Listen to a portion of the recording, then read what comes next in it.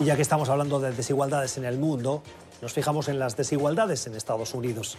Es probablemente uno de los elementos más recurrentes, de los temas más comentados en la campaña de los aspirantes a la nominación demócrata.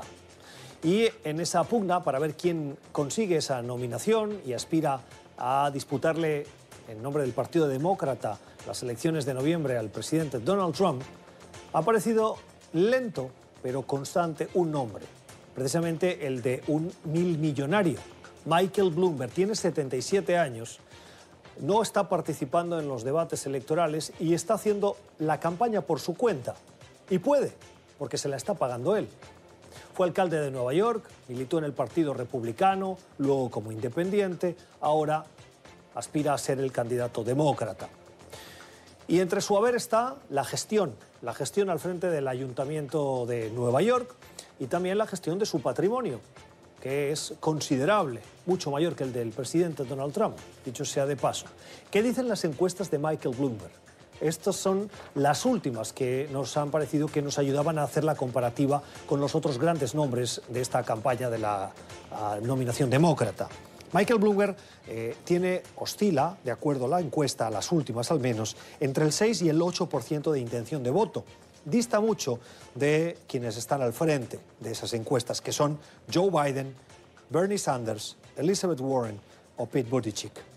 Con Biden la distancia es considerable, al igual que con Sanders y con Warren, y se asemeja mucho más al el exalcalde de South Benton, Pete Buttigieg.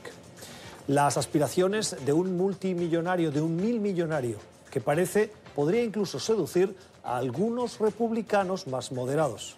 Saludamos a esta hora de la noche a Manny Díaz. Es copresidente nacional de política y copresidente de Florida de la campaña de Michael Bloomberg, Bloomberg 2020. Señor Díaz, gracias por estar con nosotros. Decíamos ahora que Bloomberg se ha presentado como republicano, como demócrata, como independiente y en esta última etapa vuelve a intentarlo, a buscar éxito político como demócrata. ¿Por qué? Bueno, él principalmente en su vida fue demócrata. Tuvo desacuerdos, ¿no?, con el partido en años atrás y por eso ha hecho los cambios. Pero lo más importante aquí es que los alcaldes somos principalmente no partidarios.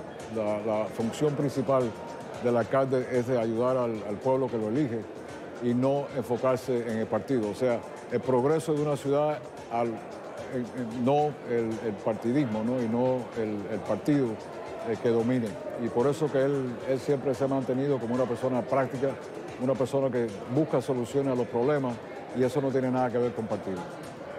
Aspira a ser el nominado demócrata, pero no va a estar en las primeras citas de esa carrera de primarias. No está en Iowa, no está en New Hampshire. Va a aparecer por primera vez en una boleta en el supermartes. Tampoco lo hemos visto en los debates. ¿Por qué está tan seguro? Él probablemente participará en marzo y en abril. La estrategia de nosotros fue de no participar en el mes de febrero, donde en 4 primarias se eligen solamente el 4% de los delegados que van a votar en la convención. Pensamos que eso no vale la pena, la inversión necesaria para competir en esos 4 estados. A lo contrario, en marzo y abril se eligen prácticamente el 90% de los delegados para la convención y es más factible y más eficiente dedicar el esfuerzo y el dinero a ganar esos estados y no los estados de febrero. Cuando venga marzo, pues posiblemente esté en debates, pero también el partido estableció una regla de que tenías que tener un cierto por ciento de apoyo en las encuestas y un número bastante sustancial de contribuyentes a la campaña. Y como sabes, en el caso de Mike, él no va a tener ningún contribuyente porque no está aceptando dinero de nadie. La campaña la va a financiar él 100%. Es la voz de Manny Díaz, es el copresidente de Política Nacional de la campaña de Michael Bloomberg y también copresidente en el estado de Florida. Señor Díaz, gracias, feliz noche. Cómo no, gracias a ustedes.